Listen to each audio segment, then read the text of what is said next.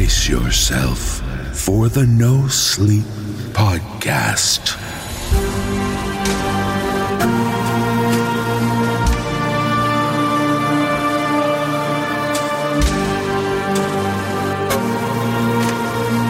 The 17 cycle.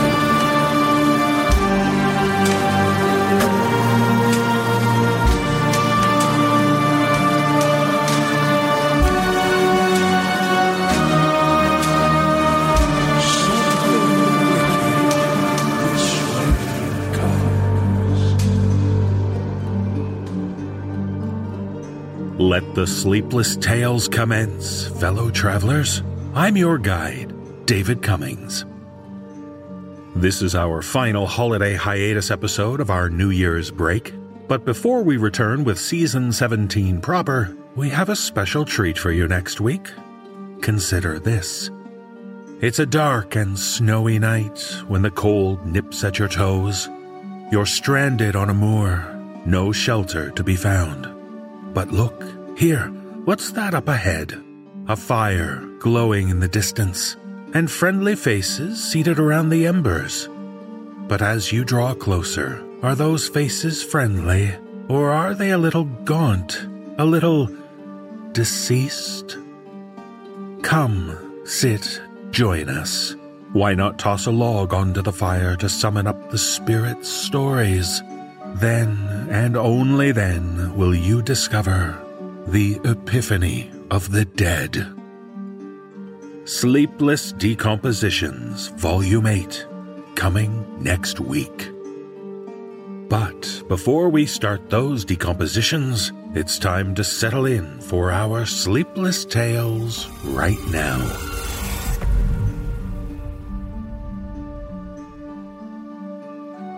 In our first tale, we meet the new folks next door. Meeting new neighbors is always a gamble. Are they going to be quiet, calm sorts who keep to themselves? Loud, raucous partygoers? Sometimes it can be easy to predict at a glance.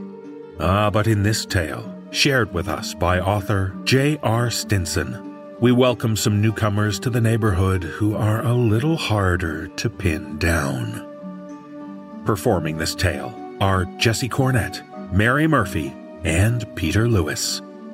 So don't judge them on their fashion sense. People can wear what they want. Don't judge them by their silence, because some people are just shy. Rather, judge them on whether the patriarch has a firm handshake.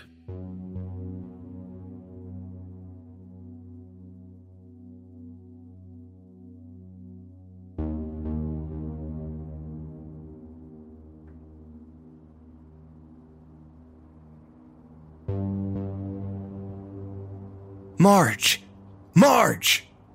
Come check this out. Somebody's moving into the house at the end of the street again. My wife entered the living room. Really? I thought that young couple moved in just a few weeks ago. Those 20-somethings who looked like extras in a Cyndi Lauper video? Yeah, they did. You didn't see them move out, did you? I don't think so. It was like they skipped town in the middle of the night or something. Weird. What do these new people look like? Marge has never been anything short of a sweetheart. Cruelty and malice were as alien to her as a mountain is to North Dakota. But one of her very few guilty pleasures is to try and figure someone out just by looking at them. It wasn't like she was looking for reasons to hate them. It was just some sort of game she played with herself. She liked pretending to be a kind of suburban detective, a Sherlock Light, as I've often called her. And in all honesty, I'd be a liar if I said she wasn't surprisingly accurate most times. In fact, I still remember when she accurately predicted the neighbor across the alley preferred Pepsi over Coke. She said it was the way he carried himself as he mowed the lawn, but after weeks of pressing her, I had to accept that she would never reveal her secret. I kept my nose glued to the glass. It looks like a family, maybe early 40s, with 2 kids. How tall is the husband? What? Why? And how am I supposed to know that? I don't know. Just use your eyes. I made a playfully sarcastic display of pushing my face right up against the window and opening my eyes as wide as possible. Oh, okay, now I see. Oh yeah, he's tall, really tall, like 6'4" at least. And he's handsome too. Look at that marble jawline. Really? No, not really. Do I need to be concerned about you and this guy? Marge punched my arm with her bony knuckles. Don't even joke about that. Now come on, move over. Let the professional do her work. I shuffled out of the way and gave Marge a turn at the window. She stared intently for a while, studying the new neighbors like a house cat watching birds flit about the front yard. What? Nothing really. It's just that their clothes are kind of funny, don't you think? Look at that man's clothing. He's dressed like my father. I squeezed my head back into view of the window for a second glance, and sure enough, the husband had a dramatically outdated wardrobe. It was complete with beige pleated trousers resting high on the hips, an equally drab green wool cardigan over a button-down shirt, and a pair of thin, round, wire-frame glasses pressed firmly against his nose. Yeah, you're right. He is. And it looks like the whole family is into the retro thing, actually. The children, a girl and a boy, roughly ages 10 and 13 respectively, were both wearing clothes that looked straight out of a mid-20th century Eaton's catalog. And the wife was no different. Also, take a look at the car they're driving. Parked in front of the house was a black 53 Mercury station wagon in pristine condition. It looked like it just came fresh from the factory. I let out a low whistle. That car in that kind of condition isn't cheap. I gotta go talk to this guy and figure out if that's all original, 'cause that is one hell of a beauty. I left Marge to her observations and went to put on my shoes. As I placed my hand on the doorknob, she spoke in a tense, almost hissing voice. Chris, wait. Marge turned to look at me.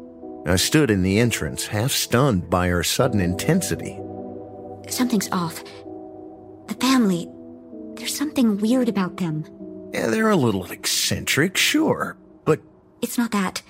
It's their eyes and the way they move. I don't know exactly how to describe it, but it just doesn't look like they have anything in their eyes. I haven't even seen them look at each other yet. And their movements are stiff and awkward. They kind of remind me of those things. You know, the dolls with the strings? Marge made a gesture with her hands that looked like she was playing an invisible keyboard. Marionette puppets? She snapped her fingers. That's it. Marionettes. Okay, well, you may have been right about Louis and his Pepsi, David and his reality shows, and Michelle being an ex-smoker, but what are you trying to say about these people? I don't even know. They're just strange. Don't go out there just yet. Please? It doesn't feel right. Not sure what to do with Marge's insinuations, I let out an insincere chuckle. I'm sure they're just tired and frustrated from the move. You know how exhausting that can be. Maybe a friendly neighbor is exactly what they need right now. Plus, I have an ulterior motive. If this guy's good with cars, we need some work done on ours. Maybe we can sucker him into helping by lending a hand right now. Marge watched nervously as I went out the door. I stepped onto the front porch and immediately felt the warmth of an early September afternoon, the final breaths of a dying summer. It seemed strange to me that someone would be wearing a wool sweater on such a gorgeous day, but then again, some people have poor circulation and things of that nature. And who was I to judge?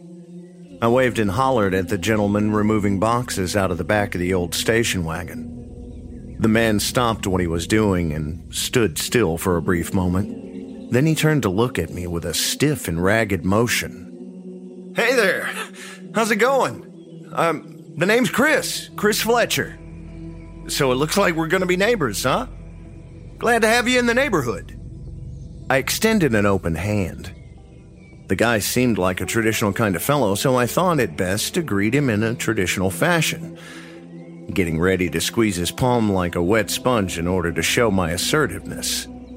He twisted his head downwards and stared at my hand through his round glasses, as if he were trying to figure out what to do with the appendage before him. "So do you need any help with—" Before I could finish, he languidly stuck his hand out to meet mine. I clasped it firmly, expecting a powerful grip, but instead I wrapped my fingers around something limp, delicate, and cold. Extremely cold. Wow, you have pretty cold hands, sir. My voice trailed off, too distracted by the freezing grip to continue the introduction. The man spoke in a wispy voice that slithered between his teeth like smoke seeping out from underneath a closed door. "Simmons, Dietrich." As he said this, he raised his head and met my eyes. Marge was right. I swear to God, the man did not have any color in his eyes, just black and white, no iris, like coals in a dead fire. His thin mouth worked itself into a crooked smile, and I couldn't shake the feeling that he was taking great care to keep it shut. Suddenly, his icy grip on my hand tightened tenfold. I tried to pull away, but the harder I pulled, the more his hand cinched, like a python with its prey. The ground began to heave, and everything around me started spinning. The sound of white noise gradually filled the air while the taste of copper flooded my mouth. The static grew to a deafening level and my vision began to fade. Then, as quickly as he crushed my hand, he let go, and I crumpled onto the pavement. "Thank you, Chris Fletcher." As I massaged my aching hand, I pried open my eyes and looked over to see his wife and children standing near the front entrance of their house. They all waved in perfect synchronicity at me, each one having that same crooked, deceptive smile and the same vacuous eyes. The wife grabbed the little girl by the hand, and the three of them walked directly through the closed, solid oak door as if it weren't even there. They simply dissolved through it. My blood instantly went cold and my body began to vibrate with adrenaline. I launched myself off the ground and started running back to the house, but my knees were still weak and I collapsed again mid-stride. Behind me, I could hear Dietrich Simmons start laughing openly. I turned to look at him and I finally understood why he wouldn't open his mouth. Dozens of oily, tentacle-like appendages started to slither out from his throat and flail about frantically like hungry leeches. Scrambling to get my feet back under me, I darted back for the house once more. Marge had watched the entire exchange from the window. If she had one particular jewel in her crown of virtues, it was that she was astute and knew how to act under pressure. By the time I made it to the sidewalk, she was already outside and unlocking the car doors. "Marge, get in the car!" We both flung ourselves into the car seats. I knew it. I knew something was wrong. What the hell is that thing? Jesus Christ, I don't know, Marge. Whatever that was, it wasn't a fucking man. I could tell you that much. Chris, your hand! I looked down at my right hand and struggled to understand what I was seeing. The area that Simmons had gripped was turning a dark purple, almost black, and shriveling up. There was now a deep indentation in the shape of a handprint all around my palm, the back of my hand and partially on my wrist, and it was both frigid and numb. I cradled my hand. Just drive!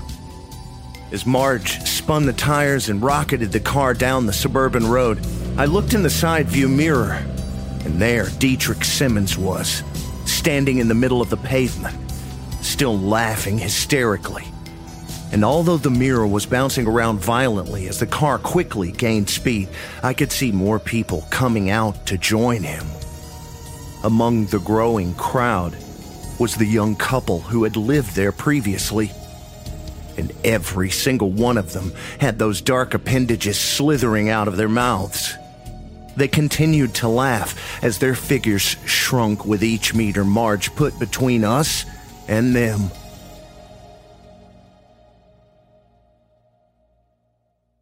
It's been just over 7 years since that incident, and my hand still has Simmons' imprint on it. It's completely numb most of the time, but every now and then, for no discernible reason, I'll feel an icy sting where he grasped me.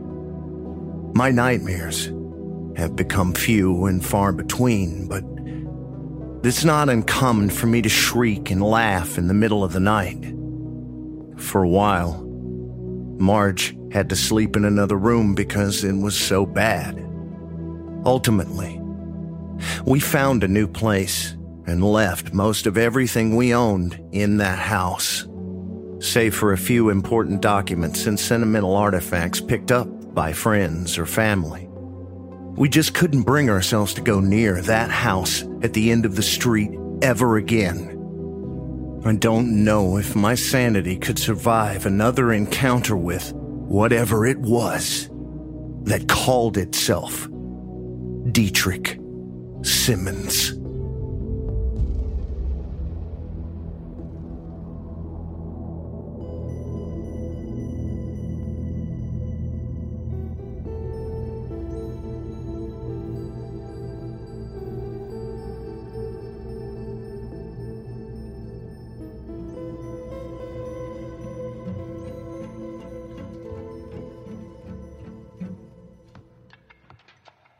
Well, that story made more than my hands shake. Time for a short break to escape that horror. You really need a break? Oh, how pathetic.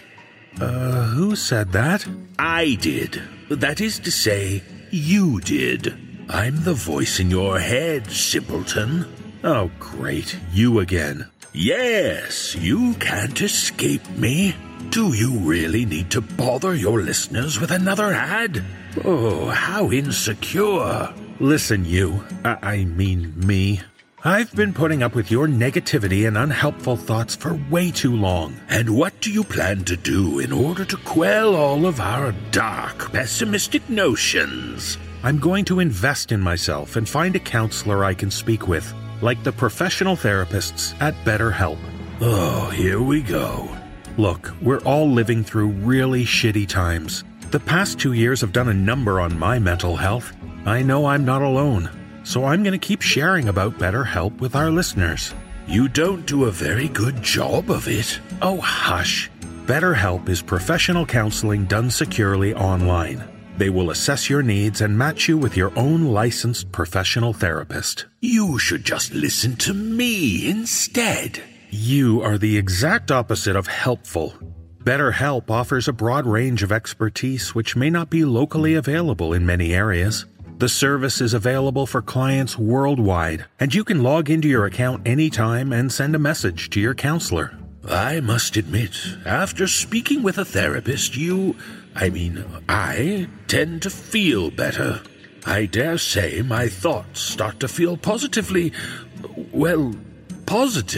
We're not alone in feeling that way. That's why I encourage people to visit betterhelp.com/NoSleep. That's better HELP. And join the over 1 million people who have taken charge of their mental health with the help of an experienced professional. And you claim to save them some money, don't you? Why, yes, that's because this podcast is sponsored by BetterHelp, and No Sleep listeners get 10% off their first month at betterhelp.com/NoSleep. You realize that if you keep working on your mental health, you might just miss having me fill our head with negativity, don't you? Oh, goodness me. Imagine that. Living a better life. Just like how BetterHelp wants you to start living a happier life today. Well, you seem awfully proud of yourself for sharing this good news with your listeners. I'm going away. For now. But I'll be back if you don't brace yourself. Nope, I'm the only one who gets to say that. Now, make no bones about it. It's time to return to the horror. In our final tale, we join a young woman recovering from a boating accident. But the accident has left her haunted by the past, haunted by trauma. And in this tale, shared with us by author Evan A. Davis, she's also haunted by appearances from a mystery woman. Performing this tale are Sarah Thomas, Atticus Jackson, Aaron Lillis, Nicole Doolin, Jessica McAvoy, and Nicole Goodnight. So sink into this tale with us as we explore what it means to survive and how you go on living when you're connected to the bones of Lily Gordon.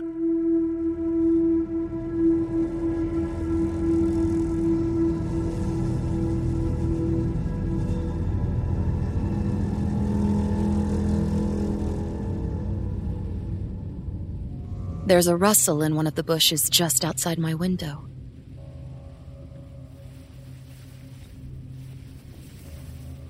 I stare at the ceiling, waiting for some nighttime shadow to creep across the white, but nothing ever comes.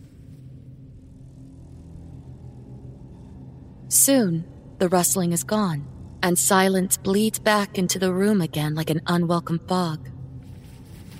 It's choking, vulnerable, my ears straining for every little sound, but the only ones there are Jared's soft snoring and the odd car passing in the background.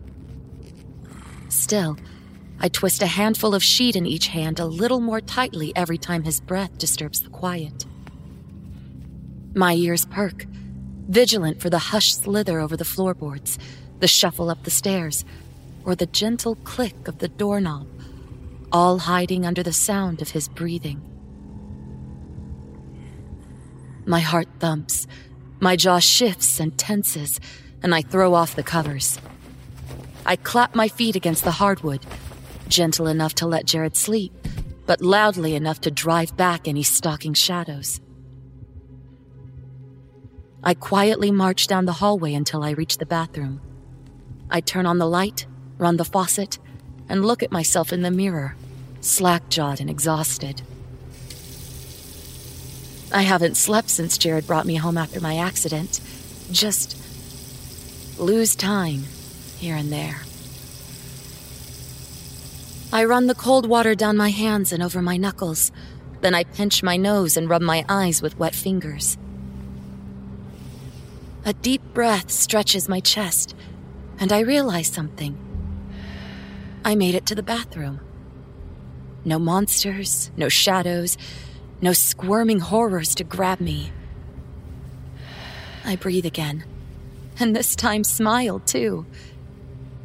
It's all in my head. Real and scary, but just in my head. I can control what's in my head.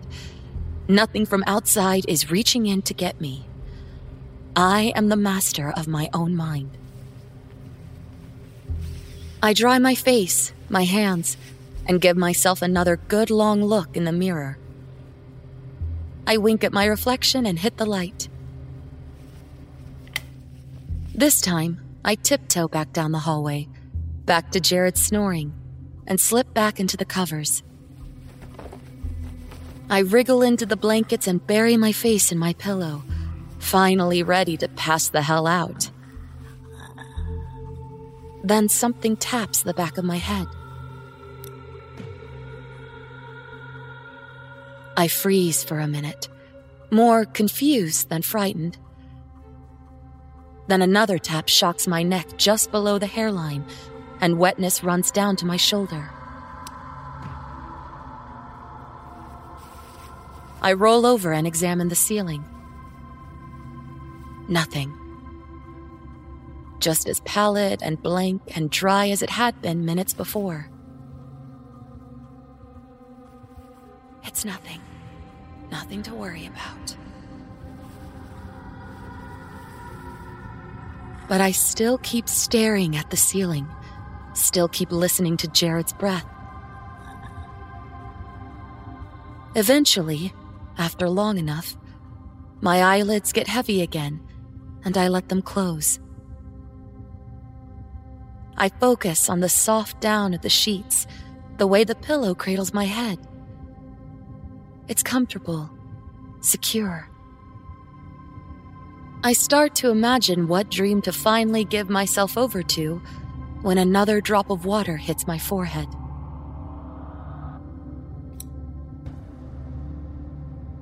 I grit my teeth and squeeze my eyes shut. Just let it go, I tell myself again. There's nothing there. You know there's nothing there. 2 more drops hit my nose and my cheek. My teeth grit and grind. Another drop hits my ear.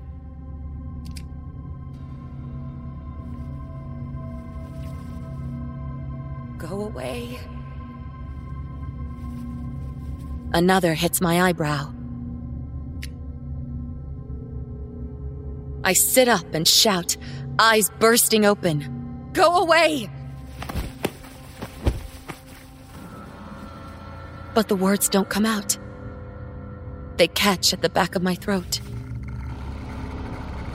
She's right there, over my bed. She's oozing out of the ceiling. Torso stretched unnaturally long and reaching for me with hanging arms. Her face is bloated and peeling, head set on a crooked neck. An insect squirm out of 100 slits on her arms.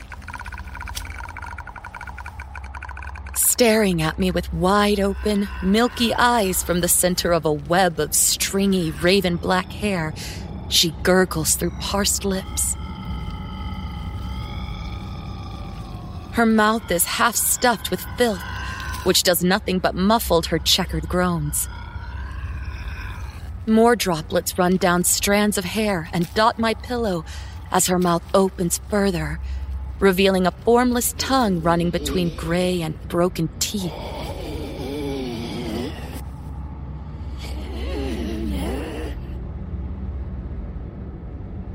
My voice finally breaks free when her hands clutch around my head, broken nails digging in behind my ears, and her fish-like eyes inches from my own. I kick and I scream, and I thrash my arms, but her hands don't loose. She just matches my screaming with one long, deep croak and squeezes my head so hard I can't stand it. There's just so much hatred in her eyes, and something inside me knows that I'm about to die. Then, in less time than it would take to blink, she's gone.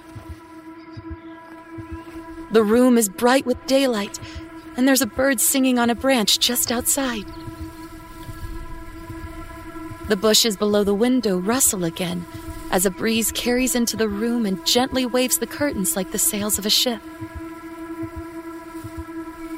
Jared's standing in the doorway looking like he's just noticed me. He's wearing his usual red sleeping shirt and Spider-Man boxers. His mouth is moving like he's talking to me, but he isn't saying anything. My throat constricts and my heart thumps in my ears as I start to cry.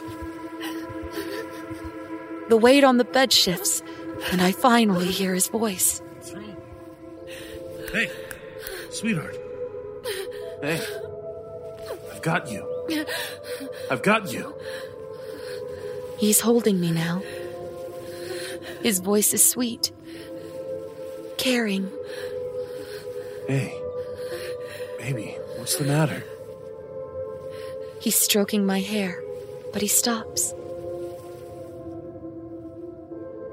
Did you see it again? I just bury my face in his chest and nod through another rack of sobs.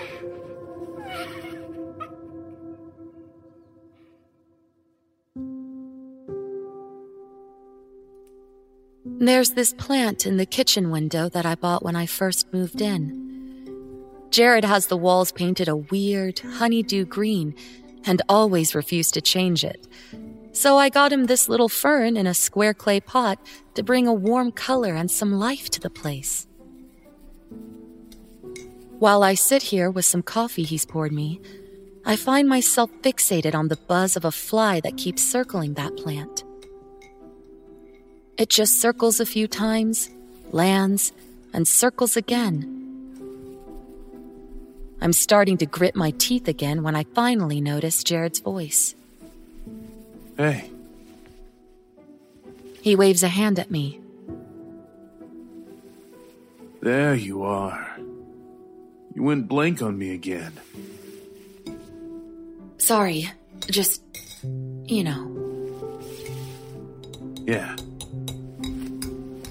He has his hands in the pockets of his sweatpants and is leaning back against the counter.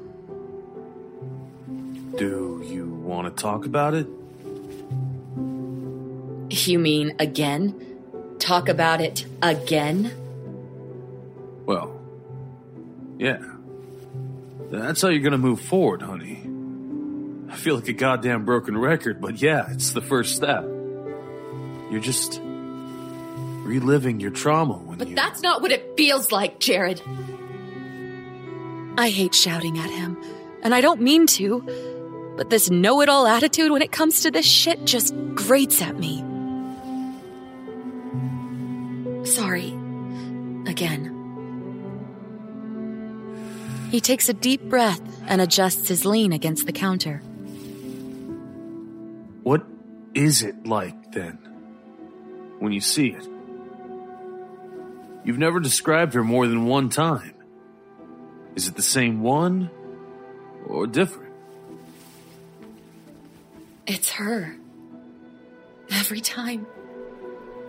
And I don't know, it's... My eyes settle on the fly again. It lands and scuttles underneath the leaves, then scuttles back out, and I fight off a sense of nausea. Babe.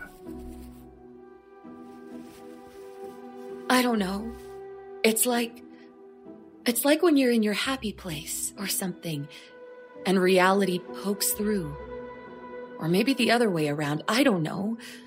Either way, it's the same kind of grip on your heart. Like when you're being reminded of something. Something you're guilty of, or afraid of, or worried about. The pins and needles under your scalp, the tingle in your fingers, all of that. He rubs his lips together, but doesn't say anything. He knows the word I want to use, but I know he'll just make some joke about burning white sage and bring it back to his armchair psychology he's so sure about. Instead, he chuckles a little. You know what I just realized? I don't think you've been in your studio since you've been back. He pauses a second, gauging my reaction. Then, without waiting for an answer, he walks over to me and reaches out his hand. Come on. Van Gogh should get back to our office. I take his hand, and he leads me around the corner, up the stairs, and to a familiar door on the right. Even before he opens it and gestures me through, the earthy smell of oils, washes, and dusty canvas sneaks under the door and up to my nose. I step through the threshold like I'm walking into a different world altogether, so suddenly wrapped and swaddled in the smell of that room. He walks me over to the easel in the corner and pulls the sheet from the room's skylight while I uncover the canvas. And right then, the rest of the world goes away. For a few moments, a lakeside house is all that exists, with a willow in the foreground lazily tickling the water's surface, and a girl in a light dress on the other shore. It's supposed to be my grandparents' house, or how I remember it 20-some-odd years ago, though it's not done yet. There's a truck on the gravel road that's only an outline, and a shed nearer the background that's without defined features. But for the first time since coming back, my mind doesn't feel heavy. Jared's phone ringing breaks the spell, and I look over my shoulder to see him check the screen, silence it, and quickly put it back in his pocket. Sorry. He smiles sheepishly. I shake my head in a way that says, it's fine. Who was it? There's a moment where he just rubs his fingers together and looks at me like a deer caught in the headlights. Simone. Sorry, yeah. She calls every so often to check up on you, but I figure we'll give you a few more days to get yourself together before flooding you with visitors and the get-well-soon paraphernalia. He stands there, guiltily scratching his elbow, looking like a boy who's just admitted to stealing his friend's allowance.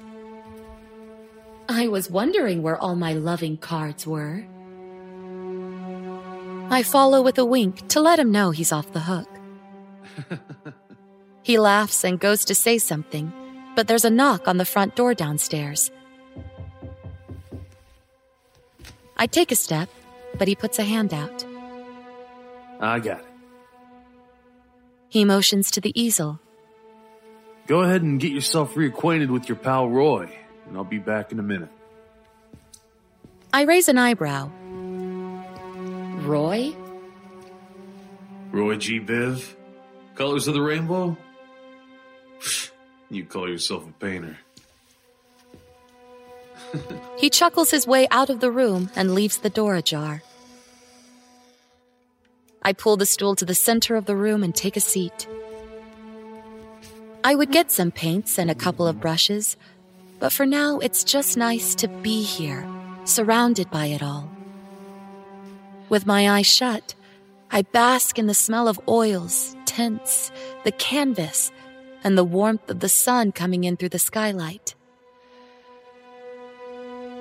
The quiet might be a little too quiet, because soon I realize I can hear Jared answering the door downstairs.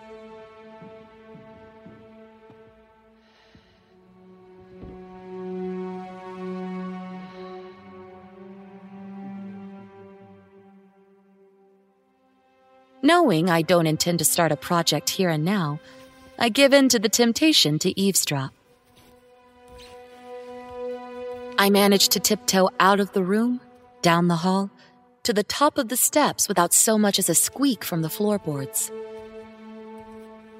I don't recognize the woman Jared's talking to. She's older than us, maybe late 40s, but she's wearing clothes I've seen my great-grandmother wear in old family photos. Her hair is beginning to turn from blonde to silver, but mostly what grabs my attention are her green eyes. I walk into what sounds like the middle of their conversation. Check in? Yes, check in. See how you're doing. How's everything been since... Oh, yeah, no, thank you. Yeah, it's been...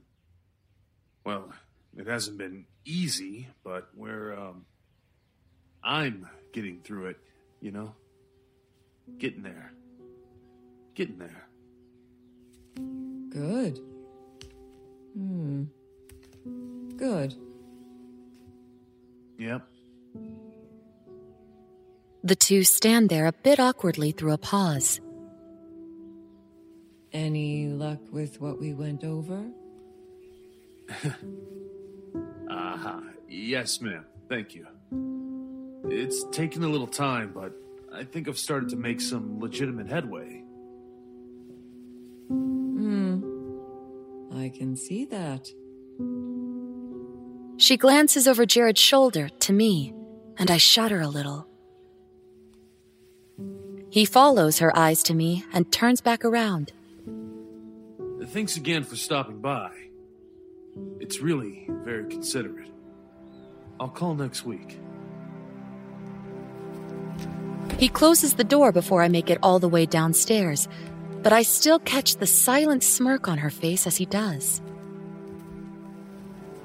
Who was that? Who was who? The lady at the door. Who else? He looks at me pretty intently for a few moments, then around the room. His feet shift a little, and he flexes his fingers around his thumbs in each hand. My therapist. Oh, honey, I didn't know. When did you start? Recently, okay? Okay. It's not like him to snip at me.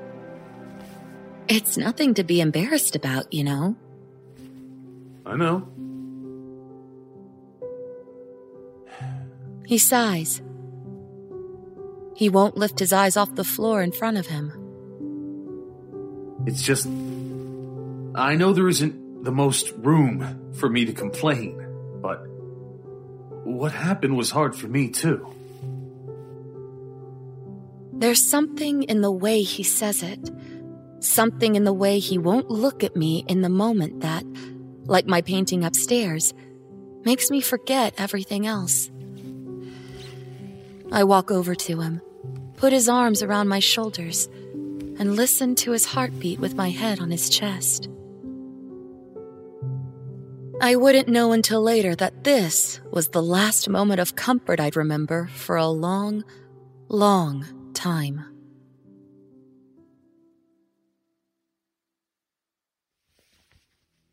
Jared's at work today. I open up the windows for the breeze and the smell of last night's rain. And after making the bed, I go downstairs to the kitchen. On the table is the vase of flowers, a few balloons on sticks, and a small bundle of get-well-soon cards from all of our friends and my co-workers. One step at a time, Jared had said. We'll work up to visitors next. I'd complain more about wanting company, but I know this hasn't been easy on him either. It was his idea to go out on the boat, but it had been mine to get drunk. I turned a nice, sweet anniversary into an incident. Cooperating with him in the name of recovery seems only fair. But more than that is that when Jared's around, she feels so far away, like a distant memory. I know he doesn't like me using the word haunted, but I don't know any better word for it. I must have mentioned it less than a week after moving in with him, the vibes his place gave me. But he just made his jokes. They went away for a while. The shadows in the corner, the eyes on the back of my neck, the empty whispers just outside my periphery, but came back after my accident. My Aunt Rebecca would say that near-death experiences can do that to a person, and Jared would say there's a name for that. I'm standing at the sink, debating with myself over doing some dishes, when there's a knock from the front door. I'm excited, at first, but as I walk across the house to answer it, my feet get slower and slower until, when I finally make it, I'm just able to stand. I want to open the door, but every part of my body is tensed, like I'm fighting gravity. I get as far as looking through the peephole, where I can see the group of Girl Scouts on the porch waiting for a response. Still, my hand just trembles in front of the doorknob. I can't shape into words the feeling exactly, but it's like a part of me, deep down, is sure that outside is a vacuum, a void. Like I'll fall up into the sky and sink into an endless chasm of cold and stars.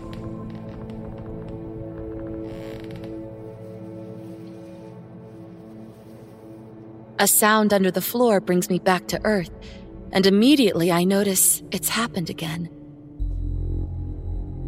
The Girl Scouts are gone. The light is different. And the sun's pouring now deep golden light through the kitchen windows, the other side of the house. All of a sudden, it's become evening. I sigh. But then another low thud from the basement startles it short.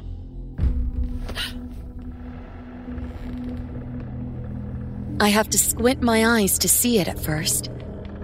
But sure enough, it's there. A dark spot, like a shadow blossoming from between the floorboards, just a few feet away.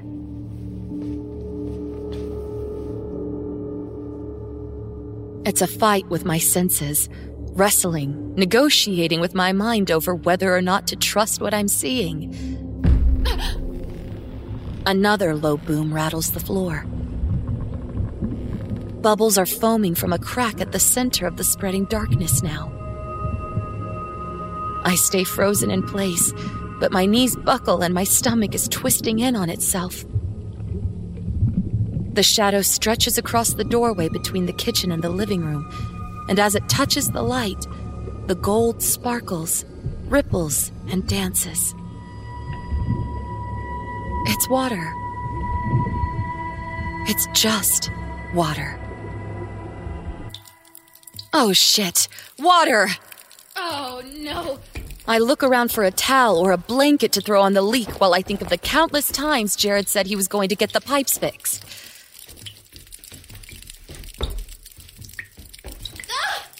I drag a beach towel out of the hall closet and try to use that to shore up the still growing pool. I make my way through the kitchen and around to the basement stairs, still chuckling at my own panic attack moments before. I glide down the rickety stairs and try the old handle. It sticks for a second, so I rattle it a bit and really crank on it. Then, water runs over my bare feet from under the door, and before I can even think, the concrete floor itself is different. It's softer and softer until it's like wet mud with my feet sinking up to the ankles. I try to backpedal up the stairs, but they lose their shape and become another wall of slick mud and silt. Stems, like weeds on the bed of a lake, worm upwards out of the walls and gently wave with an invisible current. Something slams against the door hard enough to crack the wood, and a tortured moan bellows from the other side. My teeth are chattering, and my heart is about to burst through my lungs, but I'm swallowing my breath as best I can, even though the air has gone cold and thick. It's okay. It's just inside your head. You can control what's in your head. There are more heavy slams against the door. But soon they stop.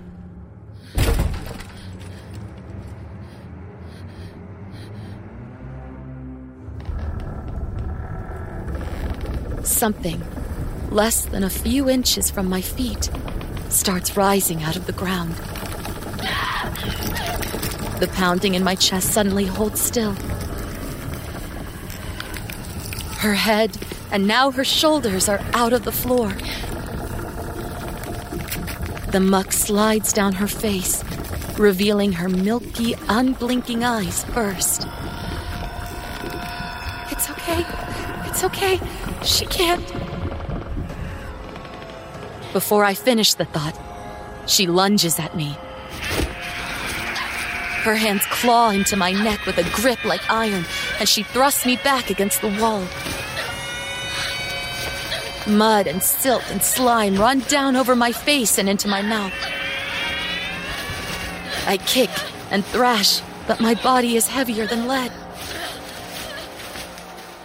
She croaks a deep, baleful moan next to my face, and I can feel her jagged teeth scrape down my cheek. My whole world is her. No breath, no thoughts, no life outside of her hands around my throat and the feral hatred in her bulging dead eyes. Then, nothing at all.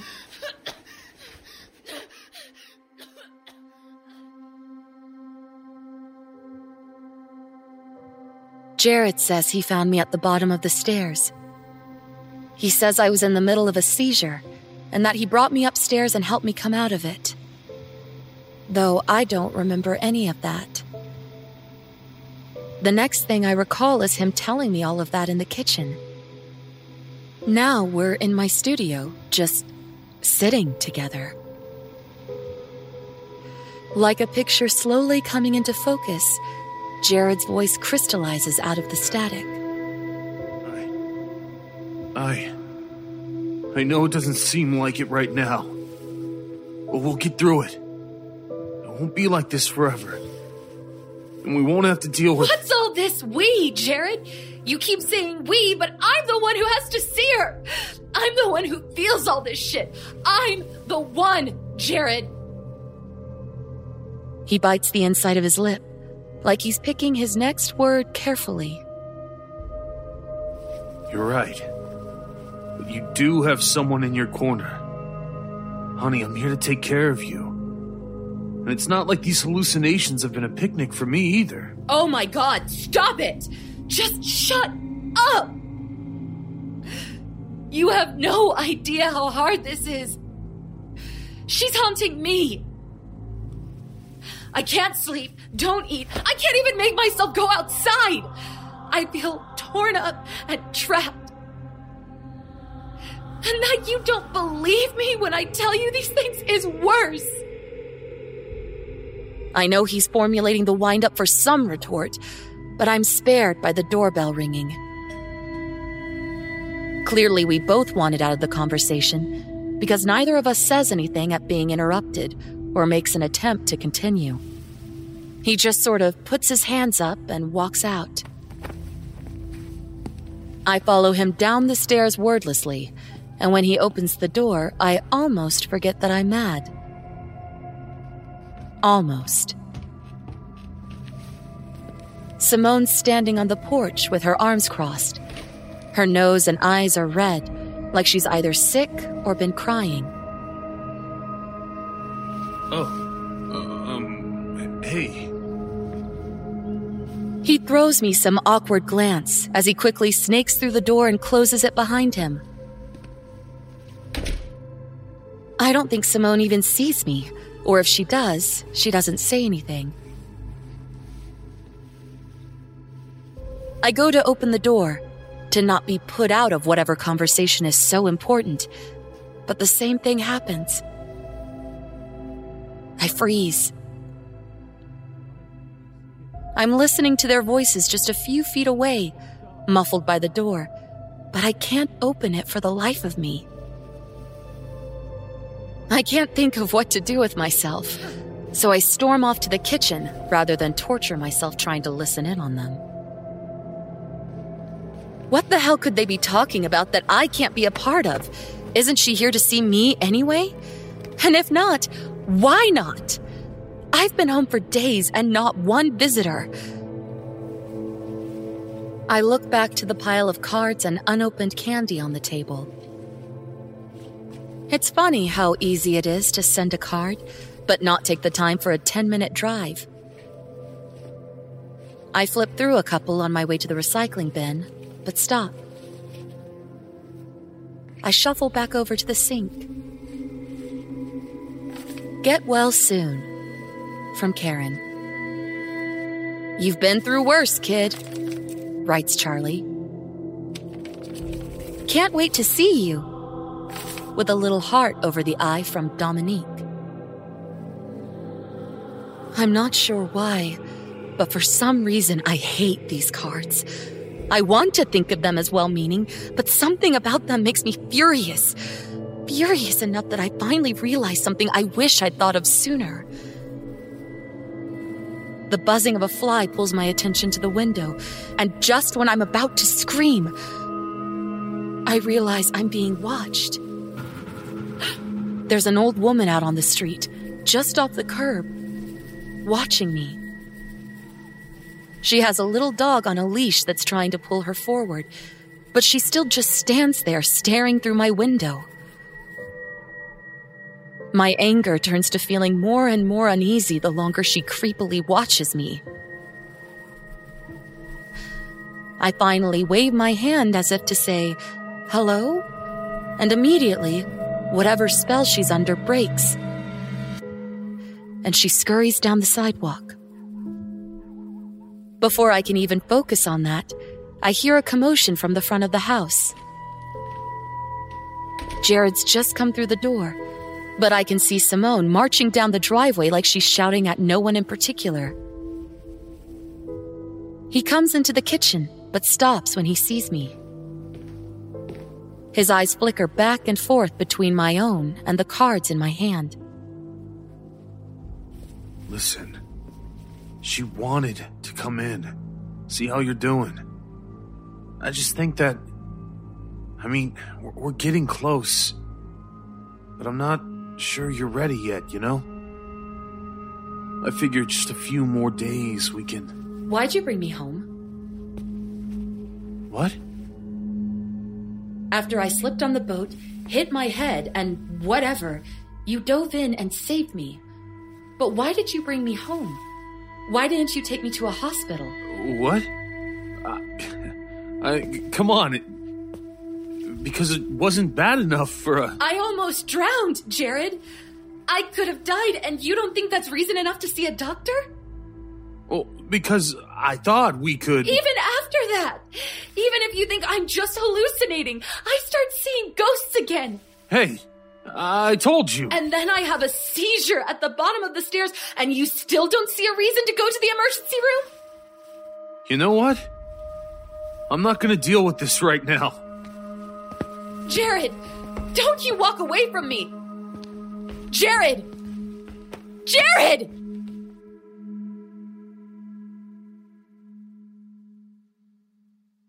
We spend that afternoon talking and smoothing things over once we both had a chance to cool down. He apologizes and blames it on stress at work, saying that tomorrow morning he'll help me go outside, that we can go for a walk around the neighborhood for starters. We don't make much more of the hospital talk, but I do what I can to understand. I don't know what our insurance is like, and I would probably panic too if things had been the other way around. I apologize too, saying I'll be more patient with how he's handling everything, and hop in the shower before bed. The water burns at first, but in a way that feels like an itch being scratched, pain which quickly turns to euphoric relief. For a while, I stand there with it hypnotically drumming like rain on my upper back. Slowly, my hands start finding their way around. They glide up my legs, then pause on my hips for a few sways, then cross, hugging my sides. With a big breath, they pet my ribs, caress my chest, and lace together behind my neck to cradle my head. Together with the hot water, they massage my scalp, and I let my fingers run through my hair, rubbing and scratching away the stress. I get grit under my nails after a moment. It's probably from lying at the bottom of the basement stairs, I figure. I rinse it out and go back to combing my hair with my hands when I find something like wet cobwebs toward the tips. I turn to face the water and hang my head, letting the curtain of hair flow while I thoroughly scratch and clean the rest of the dirt. But it just keeps coming.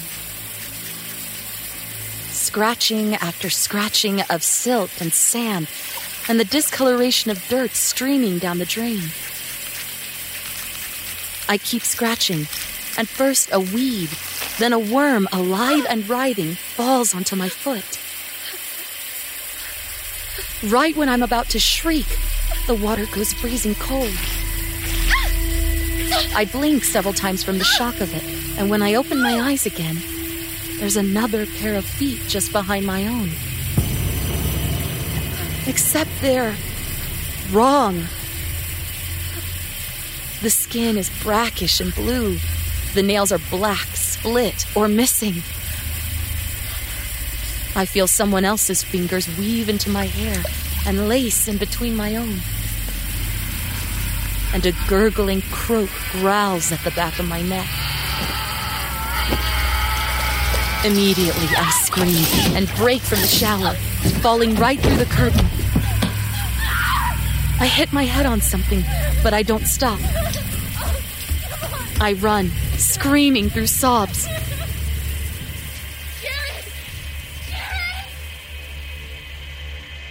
I burst through our bedroom door, but it's dark.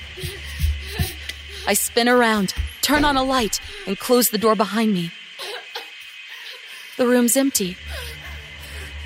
On the bedside table, there's a little post-it note that reads, "Ran to store, BRB, heart." I sit on the bed for minutes, deathly still, clutching the note in a fist, listening fiercely in the quiet. Nothing. It takes a world of effort, but eventually I inch my way to the edge of the bed, then to the door, and finally summon the strength to open it. The door creaks open to an empty hallway, silent but for the sound of the still running shower. My knees buckling with every step, I tiptoe down the dim hallway. I'm halfway to the bathroom when the sound of glass breaking downstairs freezes me in place. Fear paralyzes me and roots me to the spot, even through the sound of footsteps ascending the dark stairs. Tears burn their way down my cheeks as the intruder makes it to the top. But when they step into the light, I stop knowing what to think. Simone? She's standing there, half looking at me, half scanning the doorways of the hall. She takes a few cautious steps forward, and in the light I can see she's holding a knife. Simone? She walks silently towards me in the same way, and I backpedal until I reach the end, where I curl into a ball. Simone? Simone, what the fuck? Simone, what the... Hey, please! Still without a word, she walks right up to me, and at the last moment turns right to inspect the bedroom. Then she turns around, back down the hallway. She checks the bathroom, the shower, and bewilderingly goes back downstairs. I don't know what drives me forward, but I crawl on my hands and knees to the top of the staircase. She's going through the drawers on the desk in the living room, like I'm not even here. I grab a towel and wrap it around myself as I slowly come down the steps. Simone? Simone, hey! What do you want? Still no answer. Finally, something inside me breaks. What are you doing in my fucking house? She looks over her shoulder at me, glaring intently for a few moments. Then closes the drawers and walks into the kitchen. I follow her, furious now. Hey, I'm talking to you! But I don't even finish saying it. I try to grab her by the arm, but my fingers cut straight through, like trying to clutch smoke. I recoil like I've been burned, screaming though there's no pain. She pauses momentarily and briefly rubs where my fingers passed, but keeps going, muttering something to herself. It's in You're the master of... This isn't... She isn't... My mind is numb. My chest feels hollow. I can't breathe, and I keep trying to swallow, but my throat's gone drier than ash. A million things that don't make sense blur through my head all at once. But through the dizziness, I hear Simone struggling with the door to the basement. Come on. There has to be something here. Come on, God damn it! Finally, there's the sound of wood breaking, and it's like someone has broken the seal of an airlock in space. A force like an impossibly strong wind pulls me across the kitchen, and I slide to the corner of the room. From here, I can see down the stairs where Simone's broken the basement door at the handle, letting it loosely swing open into the dark. In 3 slow, careful steps, Simone is swallowed up by the black, beyond the reach of the stairway's lone pale light. I pull myself to my feet and begin to follow her, gripped by a sour fear. My feet move shakily, slowly, and almost not even by my command at all. A part of me wants to chase her, to grab her by the collar and pull her out of that blackness. I'm not even certain she's real, but I want to protect her, to tell her to run and to leave. But the other part of me understands. I feel it too, what Alice felt staring into the dark of the rabbit hole. The same that pulled at Simone. And so, my feet move, one step at a time, until I wade into the dark with her. I can hear her fumbling for the light, but knowing the house, I search it out and pull the cord. When the bulb flickers to life, the breath is pulled from me so quickly, Simone is the only one of us able to scream. It's me. There's a row of benches arranged like seats on a bus along the back wall, which has been crudely painted to look like windows. I'm sitting in the middle bench looking out one of the windows. Except, it can't be me. The skin's so pale. And it's wrinkled, split and rotted in places. The neck is black from bruising. When I get closer, I see the stab marks. Dozens of them. They dot the chest, the arms through the sleeves of the sweatshirt, riddle the abdomen, and all down the legs. She's been propped with her discolored hands folded in her lap, and she's wearing headphones that run to an old CD player on a bag next to her. It looks like a sick diorama, using a corpse like a doll or a mannequin. I don't hear Jared come down the stairs until it's too late. There's a metallic impact and a thud. I turn around and see Jared standing over Simone holding a crowbar. I scream and run to stop him, but a rotted arm shoots out of the dark.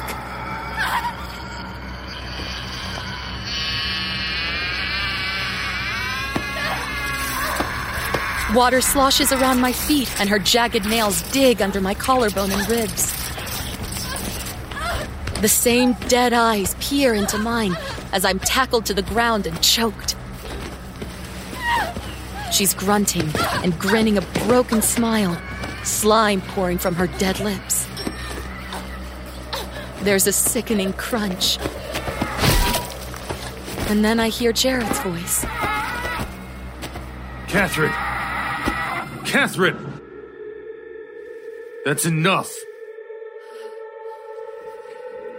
Like a scolded dog, she releases me and slithers away to a corner. But still enough in the light that her eyes stand out against the dark.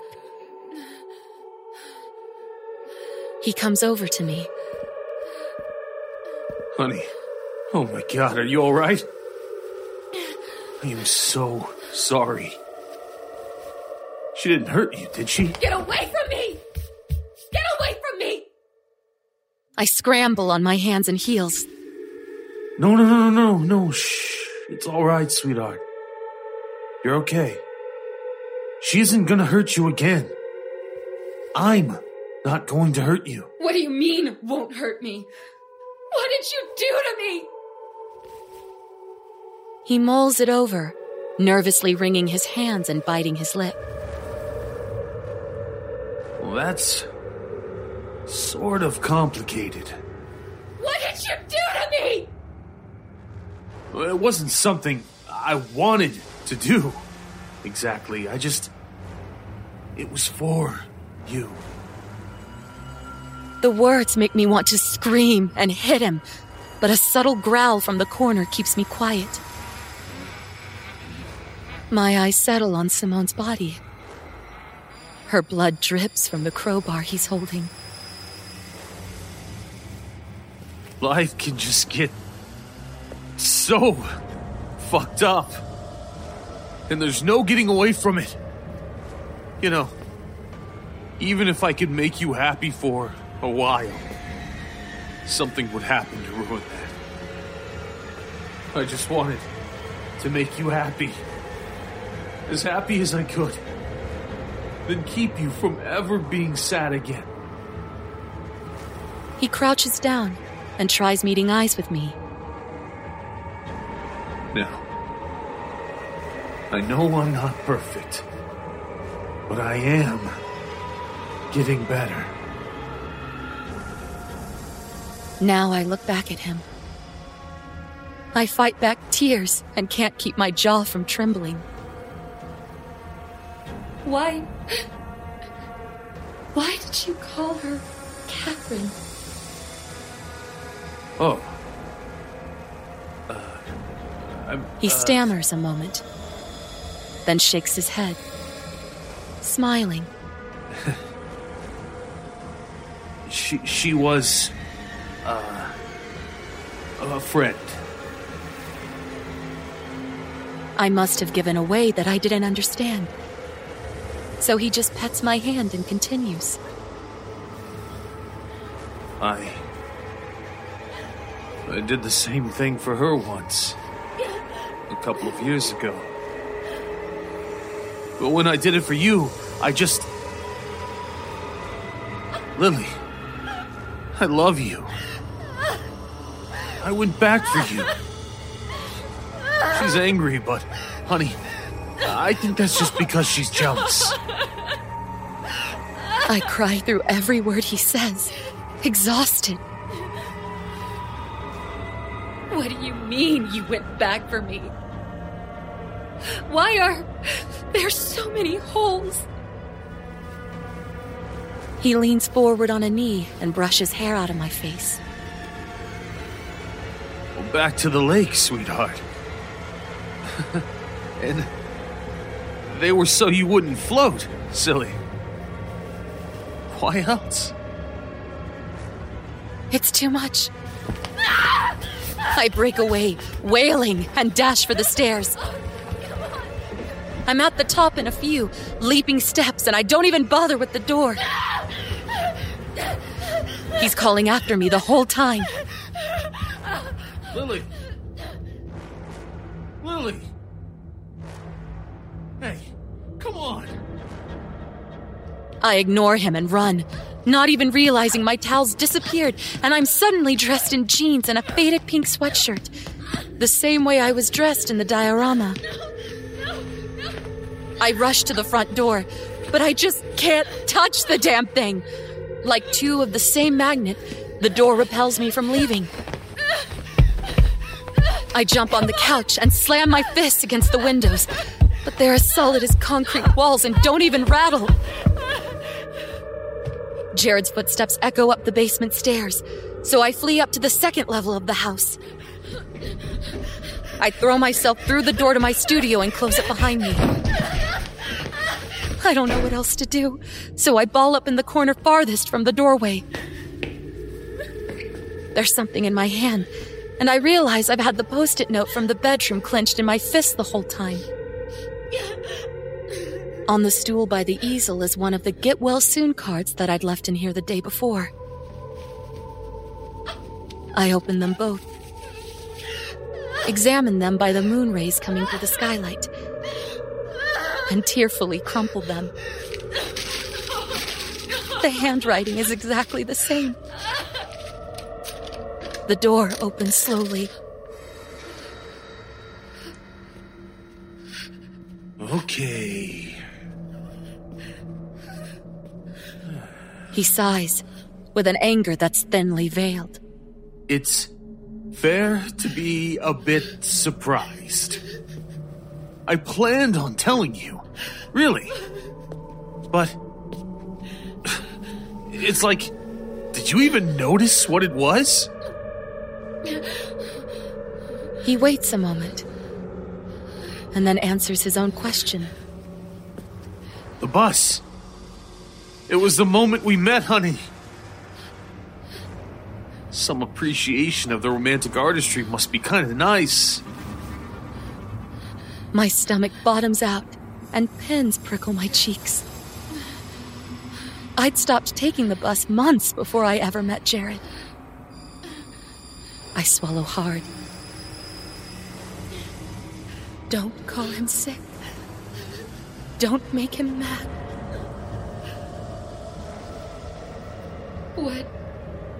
What about the woman from the other day? Your therapist. What about her? Eliza? He rolls his eyes. Well, she's not really a therapist in the traditional sense. More like a consultant. A psychic, kind of. But she's how I got you back. How I got you here. Gave her a sob story about losing you, and she helped me reach you. He smiles. Jared. My voice is dry from exhaustion and terror. Jared. You killed me. His face twists into a frown and he looks away. You've been keeping me. Listen, I did what I did because I love you. You can either like that, or you can stay here with her. I follow his eyes over to my unfinished painting. The paint around the middle begins to melt and run down the canvas, like a candle blackening paper. With a sputtered croaking, Catherine's necrotic arms reach out of the oily abyss. My knees go weak and hope sinks out through my feet. I put on my best, twitching smile, look him in the eye, and meekly nod. He smiles, strides over to me for a hug, and I make my last mistake. I flinch. At first, I don't think he notices. He just holds me and breathes a single, big, deep breath. Finally, he holds me at arm's length. Fine then. If it has to be like that. His grips on my arms tightens and he wrestles me toward the easel. Jared, no! No! Jared! Jared, no! No! Catherine's hands claw into my neck and shoulders as I'm pulled into Atari blackness.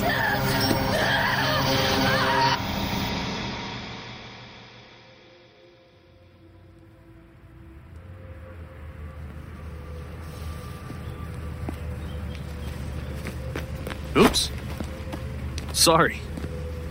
Hey, I think you dropped this. Oh, wow, thanks. Wait a second. Do I know you? Maybe. Jake's circuit class? No, not it. Hey, do you ever go to Aromas? Huh. Just about every workday, yeah. That's it. I knew you looked familiar. Hi, I'm Susan. Susan. Pleasure to meet you. I'm Jared.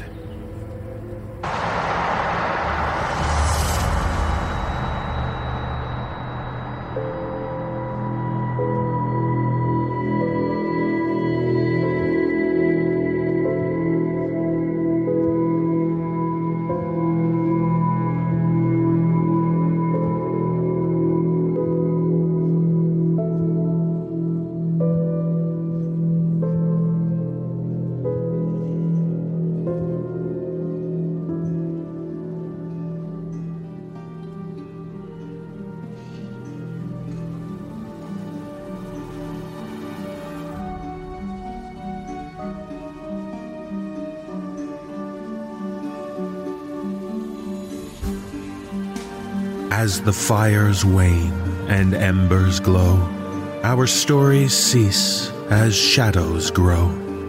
The night is long and darkness deep. Remain with us. Embrace no sleep. The No Sleep podcast is presented by Creative Reason Media.